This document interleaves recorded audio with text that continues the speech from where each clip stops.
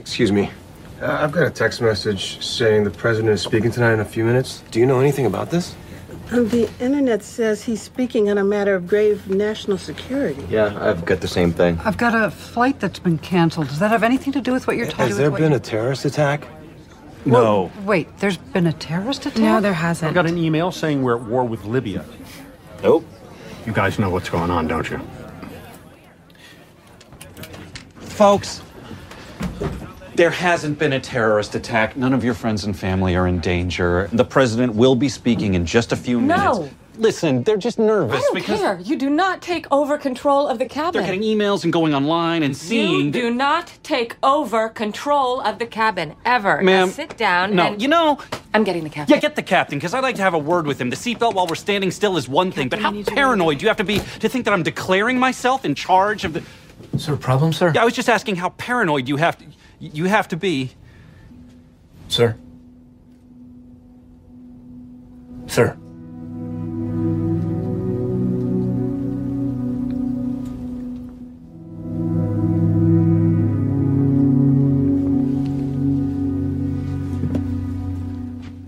Captain, my name is Don Kiefer.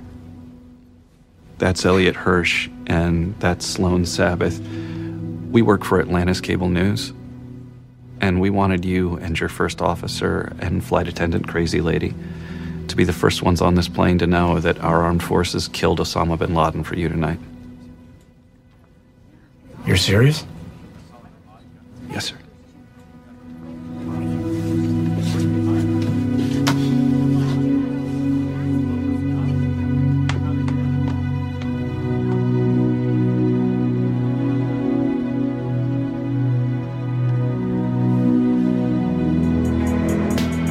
We reported the news.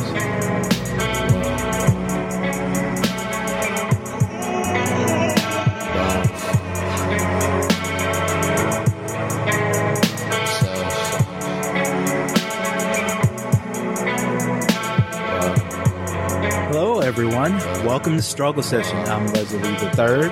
I'm Shannon Strucci.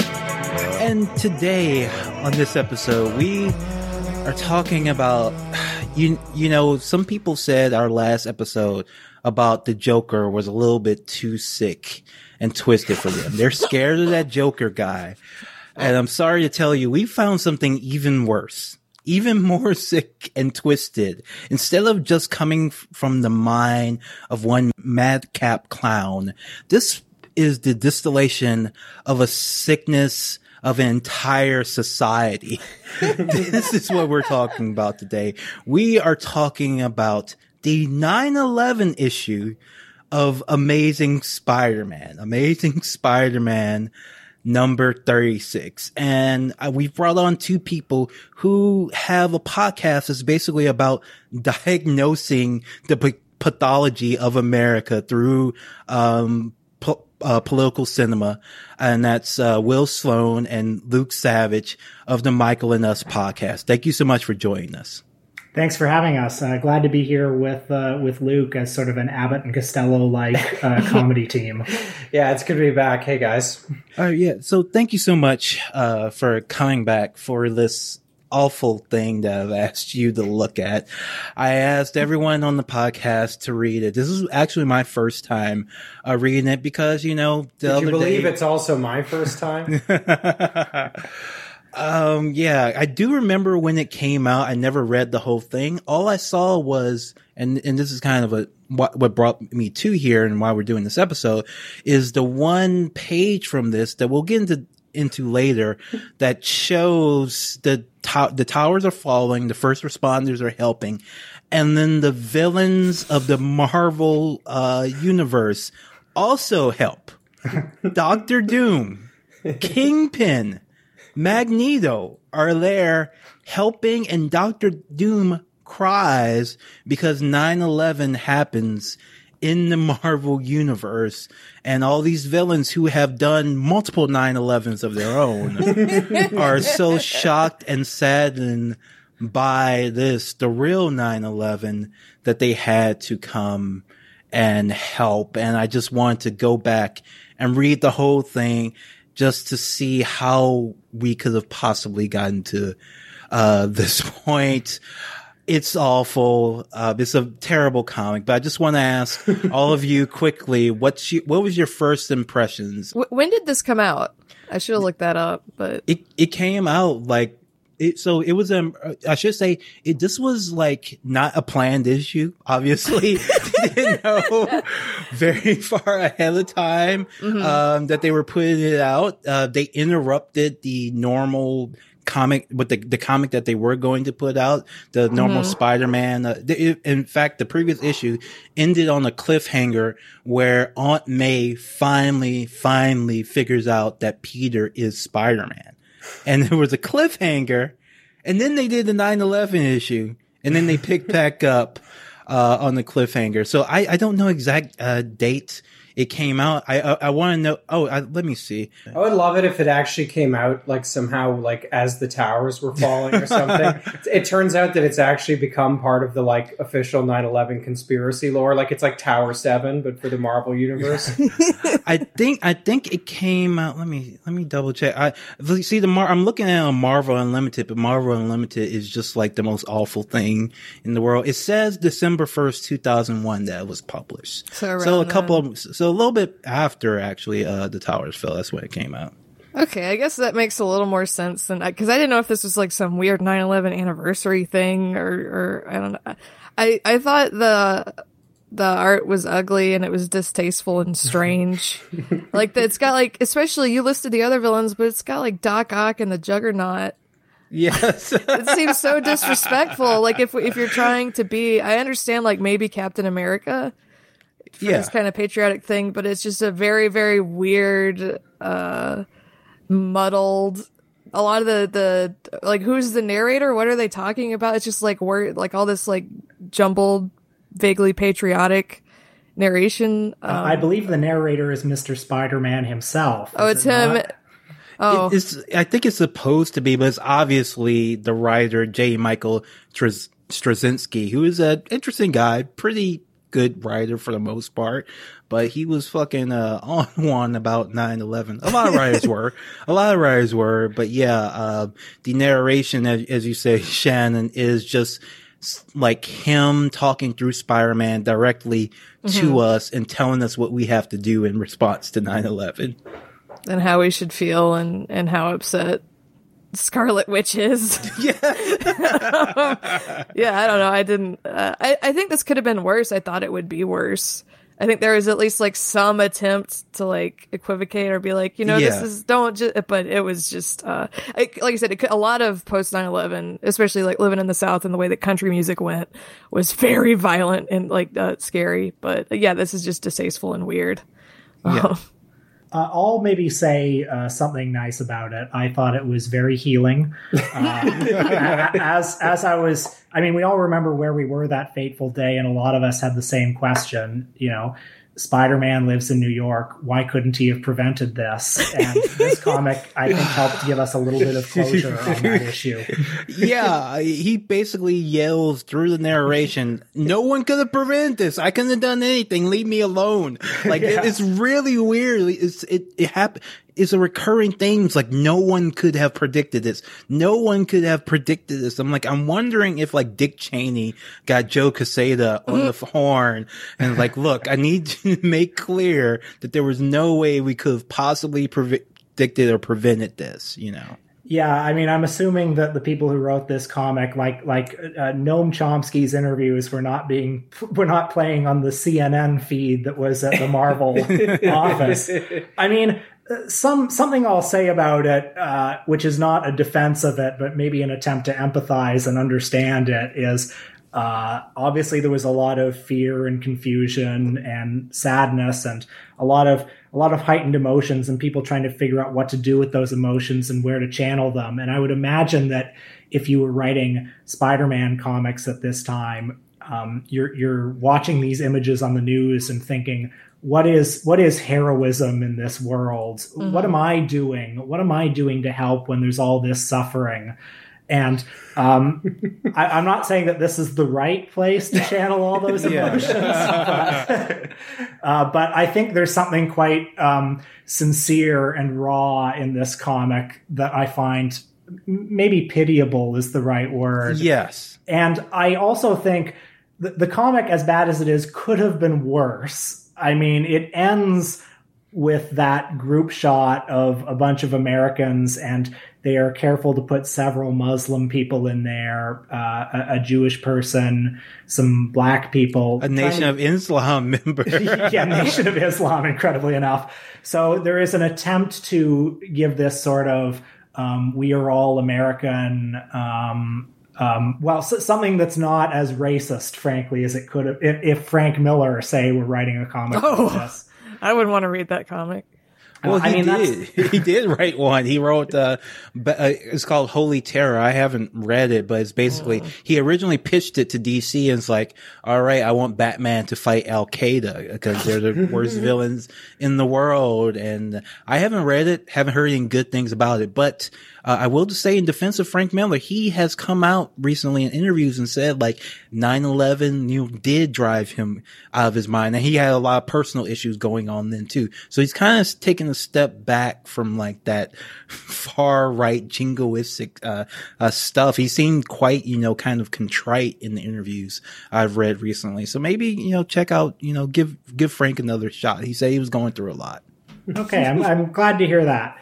I mean, possibly a cynical reading of this comic is, and I think actually this probably applies more to a lot of the 9/11 culture that has sprung up in the 18 years since, where on every 9/11, I don't know, Burger King or whoever will have to have their obligatory 9/11 tweet.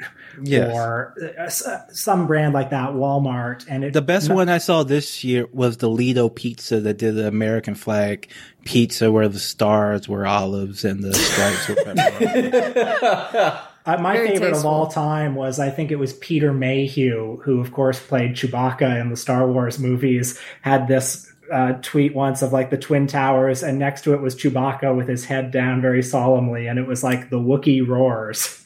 Oh my god. The thing that struck me about this, and which I think is kind of common to all 9/11 paraphernalia of this kind, is a sort of breaking of the fourth wall of the universe, which is kind of the structuring device that all these things use. Like, it made me think of, if you guys have seen it, the West Wing 9/11 episode that's called Isaac and Ishmael, where it begins with the cast out of character, like speaking like as themselves, but like then the whole episode is about, it's like in the West Wing universe, but it's kind of out of time. Like it's not canonical with the others. And this one kind of does the same thing. It's like 9/11 was, it shattered everything so much. It shattered everyone's perceptions that, the trauma had to extend to like fictional universes. And even the realm of fantasy had to kind of like bend around this kind of collective trauma. And so like, that's why I love the panel, in this comic with the villains. Cause that's like those are the Democrats, right? Those are the Democrats rallying around the president in this time of need, which of course was the right thing to do, and was definitely not at all like a cop out to, the imposition of a ton of repressive, anti-terror laws and like unrestricted, mass murder abroad. Yeah, well, we are all Americans, even though Dr. Doom is Latvian, Magneto is, I think, Eastern European, Juggernaut, I think, isn't he like South African? Like, like most of the villains that like, you could have like gotten like the small time villains who aren't mass murderers together for this, right? Like there's plenty of like villains who can like play both sides. I don't know that much about Marvel, but certainly in DC, like most of the Flash Rose Gallery, they're not like hardened murderers. So you could see them like help Captain Cold trying to help out or some shit like that. It's like how when you see like old mob movies, like the mob guys are always like weirdly patriotic and stuff. Like, there's that scene in Sopranos where like Christopher is talking about, not that's an old mob movie, but like where he's talking about like everyone's freaking out about Al Qaeda, and he's like, didn't you hear the president's like, pretty soon the whole fucking world's going to be under our control. Don't worry about it. It's like, these are guys who are like constantly just evading the cops and like live completely outside of the law and like don't pay taxes. I do believe the Kingpin probably would have been down at ground zero, though, because he would have seen real estate prices plummeting after 9/11. He'd be like, okay, we can do some business down here. Like that's a story to tell, because if you had to, I don't know why you would, but if you had to put 9/11 in your superhero universe, there are ways to do it that aren't just this really like discordant and cloying sort of thing where you have Magneto, who in the X-Men run that happened like right after this, really near to this, did like 9/11 himself to New York City. The new X-Men to New York. Yeah, the new X-Men Grant Morrison, like there's panels, I swear to God, of him like destroying airplanes in the air with his powers, and he destroys the Statue of Liberty. Well, that's the Democrats that voted against the Patriot Act. But it's just so bizarre. Like why? And what does that say? And what bothers me about like even the genocidal supervillains see how bad 9/11 is the problem with all of our perception of 9/11, where we think that because it's the worst things that happened to us, the United States, it's the worst thing that has ever happened to anyone. It's worse than anything that we could possibly do or even conceive of. That's why when Spider-Man in the first couple of pages is saying no one could have predicted this, because the same world will always be vulnerable to madmen because we cannot go where they go to conceive of such things. We dropped an atomic bomb on 2 cities, and we still think 9/11 is the worst thing that's ever happened in the world. And when you bring out those supervillains to basically say the same thing, oh, this is so much worse because it's happened in the United States, it just makes Americans, blind, dangerous, violent pathology all the more worse and deadly for the rest of the world. The comic is inconsistent on a single human's capacity for evil, because at one point Spider-Man says even the worst of us, however scarred, are still human, still feel, still mourn the random death of innocence, which, I mean, if you prick me, do I not bleed? I mean, it's not true, because I don't think John Bolton mourns the random death of innocence. I don't think Donald Trump does, but even in the universe of this comic, do the terrorists mourn the random death of innocence? Are they do they not count as human in this, they're universe? Right. They're mad and they're insane and they're in a different category. But I think in the immediate aftermath of 9/11, I mean, my recollection was that it took, a few days for, like, the initial feeling was just this, tremendous shock, and then this kind of like very like earnest but like vague and non-articulated kind of national unity. And in Canada, we actually kind of had the same thing. You had people putting like American flags in their windows as kind of like a gesture of solidarity and stuff. But I seem to remember it took a little while before like the Bush administration had like fully worked out its kind of like war on terror messaging and stuff. Like what they did is they kind of gathered as much of the earnest sentiment first, and then they while they figured out how to channel it, and then all the like bellicosity and like militarism kind of came in like shortly after. Because I don't remember, it took like a while, like when I say a while, I maybe mean just a few days before the like attackers themselves kind of became the like center of the story in some way, and then we started hearing about like this thing called Al-Qaeda that was like the most terrifying like nemesis that you've somehow never heard of until this moment. Yeah, like I think it took a while for it to reach, like, to be used by the Bush administration to gin up war in Afghanistan and Iraq. But I do think it's important to point out, like, a lot of people are having this sentimentality about, oh, all Americans were united in that time. Like, yeah, in some respects, but also there were like a lot of hate crimes going on immediately in the aftermath of 9/11. I remember in my town of Baton Rouge, there was a chain email being spread around that this owner of like the sandwich Shop, who is Muslim, was celebrating 9/11 or some shit, like wouldn't serve white people or some made up shit to like try and get this guy killed. That was happening also across the country, in the immediate aftermath of 9/11. Some people were hurt, some people died. So this, like, that's that fake nostalgia about, oh, we were all together, we all wanted to help each other. I'm like, it's on TV, yeah, in real life, not so much. Especially, I want to know what Muslims thought, how they felt in the aftermath of 9/11. Well, this comic also ends on a bit of an ambiguous note because most of it is this sort of, I guess, vaguely liberal message about how we're all together and we're all united, and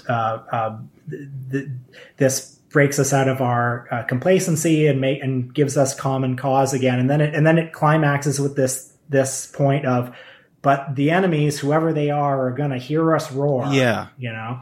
Yeah, it tries to kind of play it both ways, cause this is a very confused comic politically. Like, there's literally is like one panel on the left where he's showing like a war room with like targets drawn on a map, and saying, you know, we're going to strike blows for infinite justice. That's what the U.S. against various Muslimic style targets. Yeah, and then on the immediate right, there's some women wearing full, you know, burqas and saying, but while you're striking those blows for innocent justice, make sure that you know, you realize that all wars have innocents and we can't be as bad as them or the war is already lost. So it very much is that liberal sense of wanting to have it both ways. You want to, you know, wage wars, but you also want to pretend like when you kill a bunch of innocent women that it's not your intention. That's not who you really are.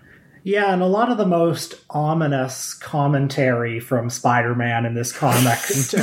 What a ridiculous sentence. Towards the end of it, when he's talking about how, you know, our response will come in the thunder, that commentary comes over images of immigrants on a ship coming to Ellis Island, and then over that rainbow colored parade of American citizens, as if to say, yeah, you know, we're going after the enemies, but don't worry, we're not racist.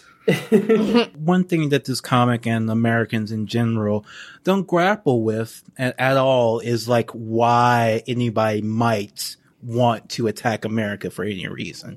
Like, the only kind of explanation in this comic, they show like this image of like a mosque, and in the background are like the bad Muslims, waving like AK-47s in the air while the good Muslims are in the foreground, you know, like looking very sad and somber. And the caption is "Madness in Mosques, shouting down 14 centuries of earnest prayer, forgetting the lessons of crusades past." And so like the idea is just that like there's a segment of aggressive Muslims who just want to wage the crusades again. But from what I remember about the crusades, it wasn't Muslims going somewhere else to wage that war. It was Europeans attacking Muslims for the most part. And we kind of, and the comic makes no mention of like, of course it wouldn't, but like our military bases all over the Middle East, the covert wars, all the bombings, or all that stuff that makes people like, have a reason to want to attack, the United States. And there's no mention of that, or even like conception of that in Spider-Man's world, apparently. Yeah, and there comes a point when the, I guess, ignorance of the writers of the comic becomes willful, because, I mean, it's not like this information. I mean, the information was hard to come by at the time, but it was there if you wanted it. There was a lot of shrugging of shoulders and saying, "Gosh, why does the world hate us so much? Why would anybody do this?" But I mean, you know, whenever somebody, you know, a Chomsky or a Vidal or a Susan Sontag would go on TV in the immediate days after, they would be immediately shouted down. And it was really just... If indeed they were invited on TV at all, which right. Normally was not the case. So, it's really more about the question than it is the answer. Yeah, and Shannon, you mentioned that you didn't like the art. I like John Romita Jr.'s art generally. I actually thought the art in this kind of was mostly all right, but the best artistic panel, and this is really bizarre to me, is that splash page where they show the fallen towers. And I'm just thinking about like, so this is a thing that really happened. And like, he put so much effort into rendering all this death and destruction. And I'm just like, how are you drawing that and thinking what you're doing is like a good thing for the world, for a comic book?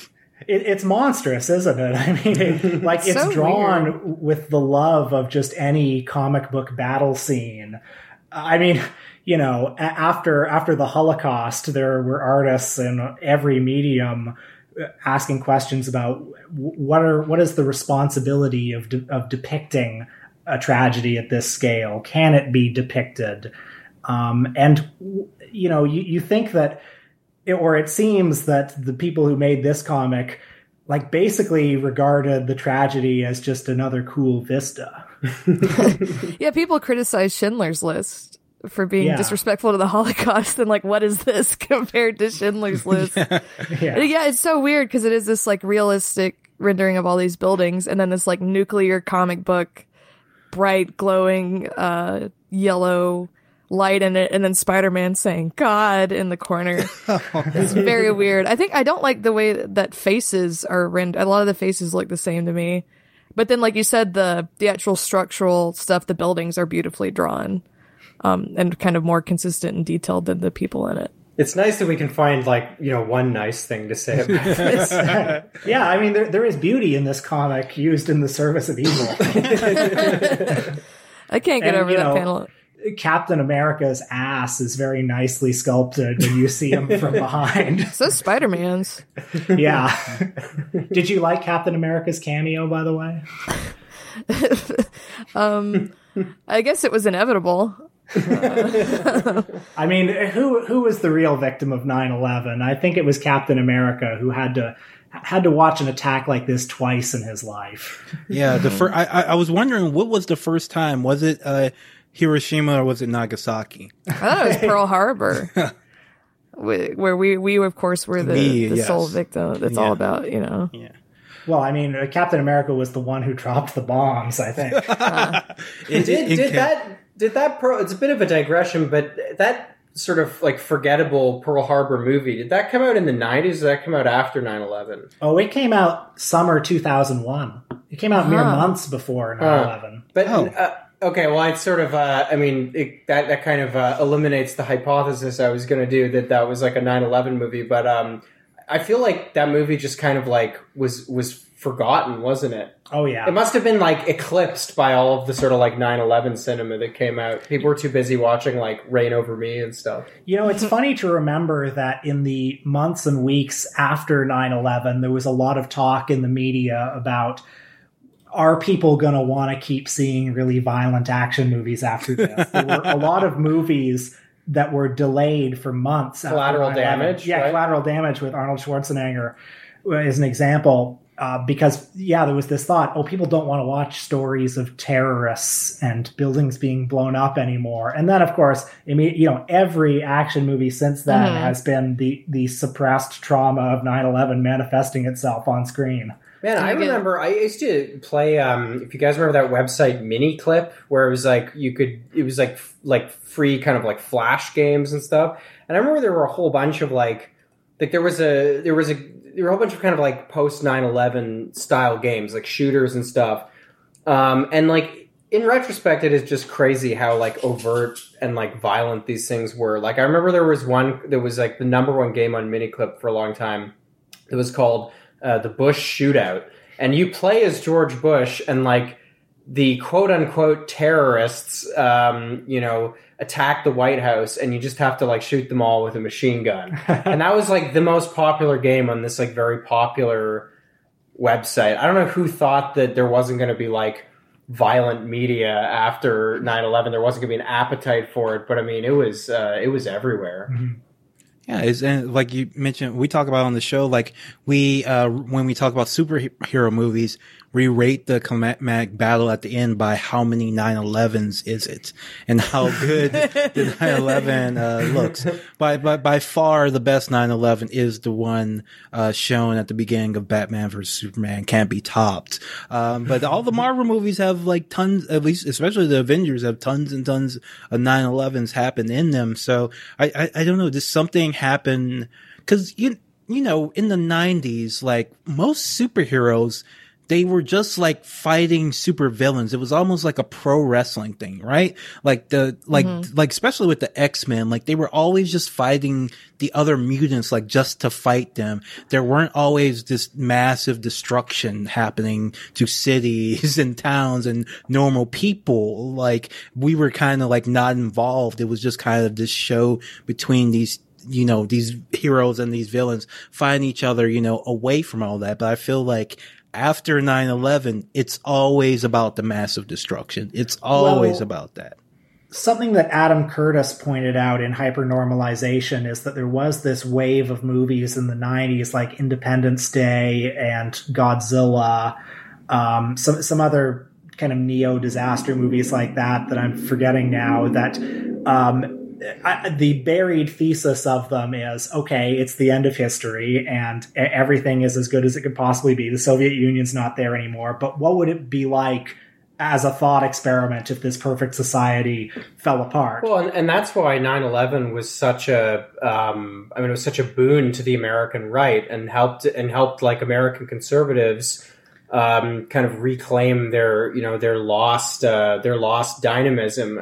William F. Buckley was interviewed in the 90s about the state of conservatism, and he said, well, it kind of sucks because the Soviet Union's gone, and like conservatism requires like an enemy to kind of marshal the people around. Like, how can you can't really keep nationalism going. You can't like keep the kind of jingoism that's like necessary for American conservatism, unless you can name an enemy and kind of portray it as a threat. It doesn't really work. And that's why, after 9/11, people either turning to the right or already on the right. If you read the accounts, Christopher Hitchens is a good example. Like, he talks about how just excited he was, or Ross Douthat in one of his books. I think it's him. I don't want to misquote him, but I'm pretty sure he says, he felt a sense of kind of exhilaration, because they thought, hey, we can do nationalism again. This is going to be great. We finally have an enemy to rally around. And that's in the comic too. That's in the comic too, because there's a panel that says you wanted to send a message, and in so doing, you awakened us from our self-involvement. Message received. Look for your reply in thunder. So even Spider-Man is on board with the Ross Douthat plan of letting 9/11 happen, and then, uniting the country behind a right-wing agenda. Leslie, you were mentioning Batman versus Superman a moment ago, and the previous movie in that franchise, Man of Steel. I mean, I remember going to see that, and whoever the villain is in the movie is about to destroy the city, and he's got the big city destroying... General Zod, put some respect on his name. My apologies. Michael Shannon. He's got the big machine that's going to destroy the city, and I'm waiting for Superman to come and stop the machine. But then the machine starts, and it keeps going and going and going, and pretty soon, about 6 blocks of downtown Metropolis have been destroyed. And so the thesis of that movie is, well, actually, great destruction has to happen, Like Superman coming in and saving everything is morally wrong somehow. Yeah. Like we as a society have to suffer in order to deserve Superman. And that's really bothers me. There's a great bit in the Red Letter Media review for Man of Steel where he's talking about there's an old woman in the theater who would have grown up watching like the Superman serials or cartoons or whatever. And he like hums the old Superman theme, and then he's like 9/11. It's just sort of like the contrast and what is like this representation of America that's supposed to be like a very positive, heroic thing, and then it's just like buried in this like weird. And it's so perverse too. What you were talking about, where people just openly celebrated it, or the way that it is kind of openly celebrated in this comic too, or rallied around. It's just sad. Both 9/11 and Columbine happened when I was in elementary school. So I never really got to like live in a world that like where people's brains weren't broken from all of this. I apologize to you, Shan. I was in college when this happened. I didn't do the question that you have to ask whenever you talk about 9/11. Where were you when it happened? So I was like waking up to go to school that day, and like we just saw it on TV, and we said basically, "Oh, that looks like a movie," and that was kind of And then we went to class. That was kind of our reaction because we were very far from New York. None of our teachers cared except for my sociology professor because I think he knew what was going to come next. Basically. Yeah, I don't think Luke or I probably have like very dramatic stories about it, but I certainly remember the confusion at my school because this was, of course, before people had cell phones. So you would hear about it, like people who went home for lunch that day would hear about it from their parents. And so towards the end of the lunch hour, there were rumors on the schoolyard of, there were bombings in New York. And nobody quite knew what it was. And then eventually there was an announcement from the principal in the afternoon, and nobody rolled in a TV to show us what was happening. So I just remember the feeling of confusion and shock and the frustration of not knowing what actually was happening. I don't. I have like not even any. Yeah, I mean, I think they told us on the playground, and then we all went home. Told you on the playground. That's where I remember. Hey, kids. That's where I remember hearing about it. I should just say, so the quote about 9/11 being exhilarating. My mistake, not Ross Douthat. It was Christopher Hitchens who said that, and Ross Douthat quoted it in an article in the Atlantic. So that's what the confusion was. Not a fan of Ross's, but I don't want to put words in his mouth. Anyways, no, I don't have any interesting 9/11 memories to share. I lived in like deep rural Ontario, so things like if ever there was a place where things just kind of rolled on as they had been, it was there. Well, I lived in Toronto, so of course there were lots of people questioning, well, are the terrorists going to come for the CN Tower next? Which was probably a little egotistical on Torontonians' part. So you mentioned, when 9/11 happened, no one had, cell phones. They didn't know really what was going on. And there was another depiction in media, that, depicted a similar situation where people were sitting on an airplane and they were just kind of getting, some information about, something tangentially related to 9/11. This clip has gone viral, so we might as well talk about it. And that's the West Wing death of Osama bin Laden scene. No, it was the newsroom. Oh, newsroom. Excuse me, newsroom. Newsroom. Part of the Aaron Sorkin extended universe. Aaron said the newsroom scene where the goddamn newsmen find out. So I guess they found out before everyone else did that Osama bin Laden had been killed, and the weight, and it just shows the weight and the burden of that, powerful knowledge that they have that a bunch of Navy SEALs shot up an old man and some women. The tone of this scene and the tonal shifts in it are unlike anything I think I've ever seen before in an episode of TV. The fact that the first part of it has that like fast talking, kind of overwrought Sorkin dialogue that could only be him, and this kind of like, I don't know, jokey, this kind of jokey vibe where characters will just say two or three words like back at each other, like really quick, back and forth, and then the captain comes out and the character. Wait! You're going too fast. He did. Oh, I'm sorry. I don't want to give away the ending. You don't want to forget the fact that he put that woman in her place. That's right. That's important. That's the most important part of the scene. So all the news people are sitting and talk, and all the other people are talking about the news around them. And so the goddamn freaking news. And so as one does, one of the newsmen stands up and tries to take control of the situation because the normal plebes can't process the news without the newsman telling him how to feel. And so he starts standing up, saying like, "All right." Just can't stand it. He's just like, He's like, "All right, God damn it." and he starts trying to tell people the goddamn news, and this crazy bitch flight attendant, like, tries to stop him. Like, what the fuck? What is wrong with her? He's literally, you know, standing in front of the plane talking about terrorism, and the stewardess is like, sit down. Crazy. It starts like a Curb Your Enthusiasm bit, doesn't it? Yes. And so, you know, obviously as a flight attendant, she has no status in his eyes, but then out comes this square-jawed captain, and the camera lovingly lingers over the, I guess, his like wings on the. I felt uncomfortable. It felt like a fetish. It felt like a fetish erotic, shot. yeah. It's such a like leaden shift in the tone. It gets so like somber, and he's just like, you know, sir, I want to thank you for your service, and to be the one to inform you that we have eliminated Osama bin Laden or whatever. He says, I want to be the first to tell you that the president killed Osama bin Laden for you. for you. Him specifically. He killed him for the pilot.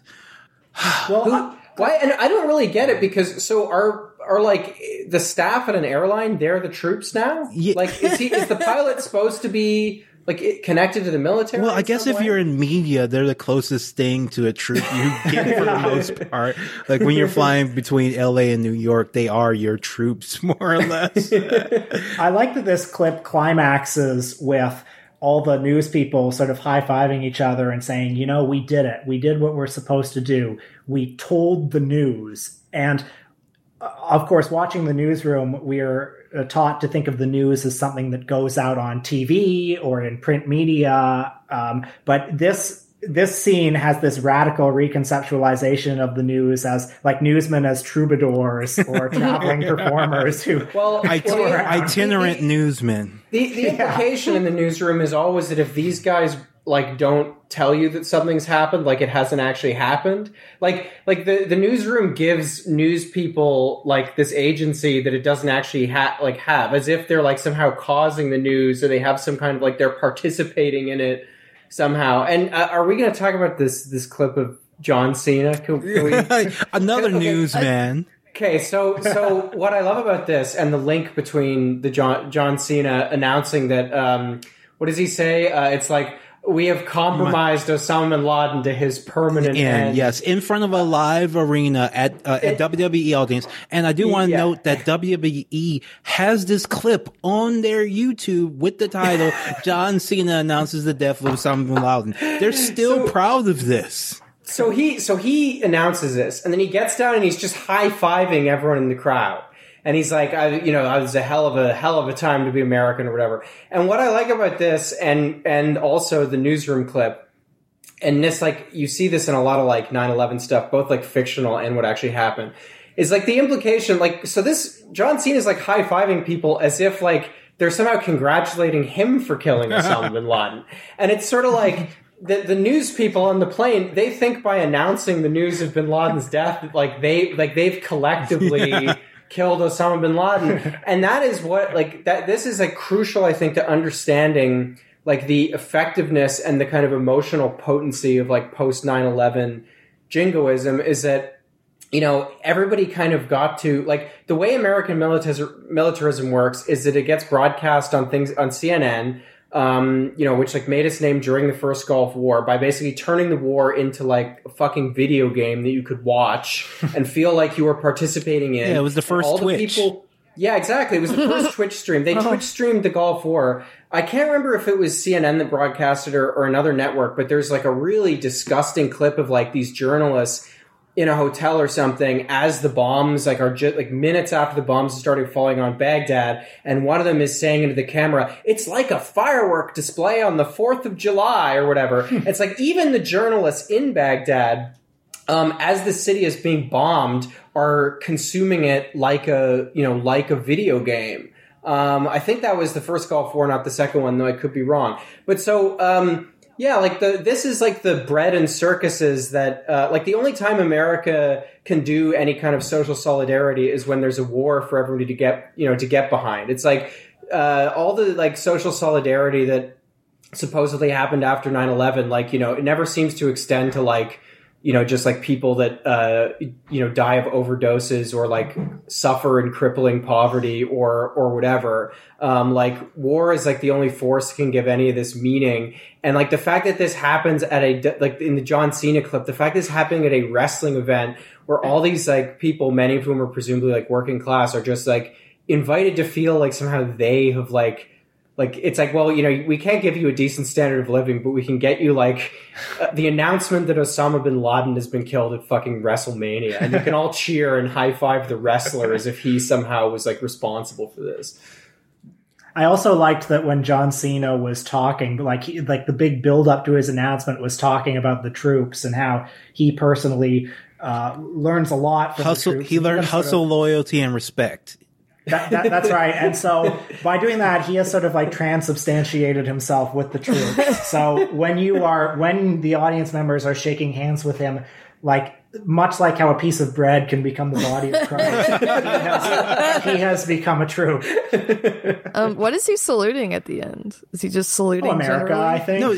No. This is the thing about John Cena. Like at a certain point, like his character started off as like a white rapper. Like that was his gimmick. He was a white rapper, and it was kind of started as he being like a kind of a badass tough white boy, and then it became a sort of more comical kid friendly thing, and at a certain point he became a troop.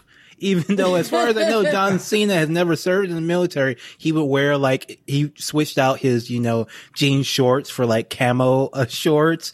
So his Stolen Valor camo shorts. Yes, he does. Like John Cena steals valor, and people eat that shit up. They love him. It makes perfect sense to me, because doesn't the military prey on underprivileged or marginalized youth, working class youth, people who are struggling to find some sense of identity? There's a lot of recruitment at like shopping malls and stuff. So why wouldn't John Cena's white boy rapper character eventually become a troop? Yeah, exactly.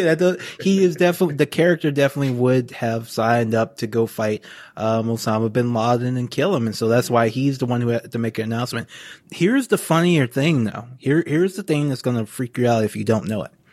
So before John Cena announced it, The Rock made a cryptic tweet that night before it was announced anywhere. So John Cena was announcing it because everybody's like in the fucking arena and they don't know. The Rock on like Twitter, like basically announced that they had killed Osama bin Laden. He said, there's some news that people have been waiting a long time for that just happened, and we're all going, and it's going to be great when y'all hear about it. That's basically what he tweeted. And sure enough, a couple hours later, we get word that Osama bin Laden is dead.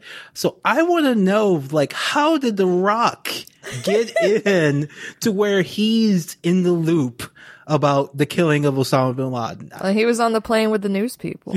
I think when you get a certain level of fame and power, you get added to a Slack. So like Barack Obama and Hillary Clinton and Beyonce and I don't know, Warren Buffett, The Rock. So the White House Hamilton Slack, they're all in on that. I actually think it's something much like nerdier than that. I think like the operators are just fucking nerds and starstruck, and like The Rock meets him on like a USO tour or whatever the fuck, and now they text each other and they're text buddies now because they want to be cool with The Rock. I think that's more what happened. I love you mean like the troops that were involved in the raid? Yes. Or like I love the idea that like you'd participate in a raid and then the first thing that would come to mind is, I gotta tell The Rock about this. I mean, if I were texting buddies with The Rock, I mean, The Rock likes to position himself as sort of a symbol of America. So if I were on the raid and I were texting buddies with The Rock,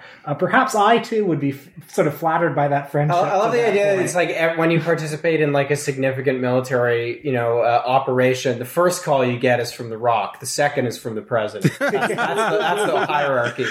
Well, that's why the United States should institute a monarchy. So you have like a head of state, and that can be The Rock. Yeah, and you have a head of government, and that can be Donald Trump. Yeah. So The Rock tweeted, "Just got word that will shock the world. land of the free, home of the brave, damn proud to be an American. He tweeted at 10:24 about, way, before, the president announced or anything. So he knew. Was it which newscaster? Was it Wolf Blitzer? It was like somebody got one of the networks got the news and decided to announce it just like minutes before Obama did, just so that they would have just so one of the media talking heads could be the one to deliver the news. Well, they're goddamn newsmen. It's what they do. Is the news. And if they hadn't delivered that news, then the raid might as well never have happened. Yeah. Before we wrap up, I just want to say one thing. Olivia Munn's character is named on Newsroom. Her name is Sloan Sabbath. Sloan Sabbath. How is that a name of a person? They're going all these Don Kiefer, Nim Sampat, Sloan Sabbath. I don't know. Maybe it's a minor thing. I just think Aaron Sorkin is probably one of the worst writers to ever exist. I cannot. Well, he's got a bit of an ego, so an Aaron Sorkin character has to be an Aaron Sorkin character. All right. So, any final thoughts on Amazing Spider-Man number 36, the 9/11 issue? I just think on days like today, it's important to think about the things that bring all of us together, and not the things that divide us. That's the note I'd like to end on. So, something I've noticed on Twitter, maybe in the last 2 9/11s, is that it has become... That's the new unit of measurement of time. How many 9/11s since X, Y, or Z happened? It has now become possible to make jokes, not about the tragedy itself, but about all the paraphernalia and the kind of corny platitudes and the sort of the tackiest iconography around it. And I believe that has been a positive thing. Yes. That was like half my timeline yesterday. And that has only happened very recently, I think. I think that a few years ago, even if you had made a joke about even an artifact like Spider-Man's 9/11 vacation. How dare you besmirch Burger King's earnest tribute to 9/11? Yeah. Exactly, yeah. I think it depends on where you were, because on the forums I was on when I was younger, there was a lot of that. There was perhaps too much of that. Well, yeah, that's true. You went on somethingawful.com or something, yeah, but certainly not publicly. No. All right, folks. Luke, where can people find you in your amazing show? Find me at Luke W. Savage on Twitter. You can find our show, Michael and Us, at SoundCloud or on Patreon. It should be easy enough to find. Will, it's on some other platforms as well. Oh, it's on Stitcher, Spotify, pretty much anywhere you get a podcast. And you can follow my shenanigans at Will Sloan ESQ, which means Esquire. Really? That's what it means? I always thought that it was like... Esque? I thought it was like Will Sloan-esque, like the quality of Sloanism. No, well, that would be if you put a UE at the end. Okay. Well, we're going to have this debate offline, folks. Thanks for having us, guys. All right, thank you. Thanks for coming on. Have a good one. Peace.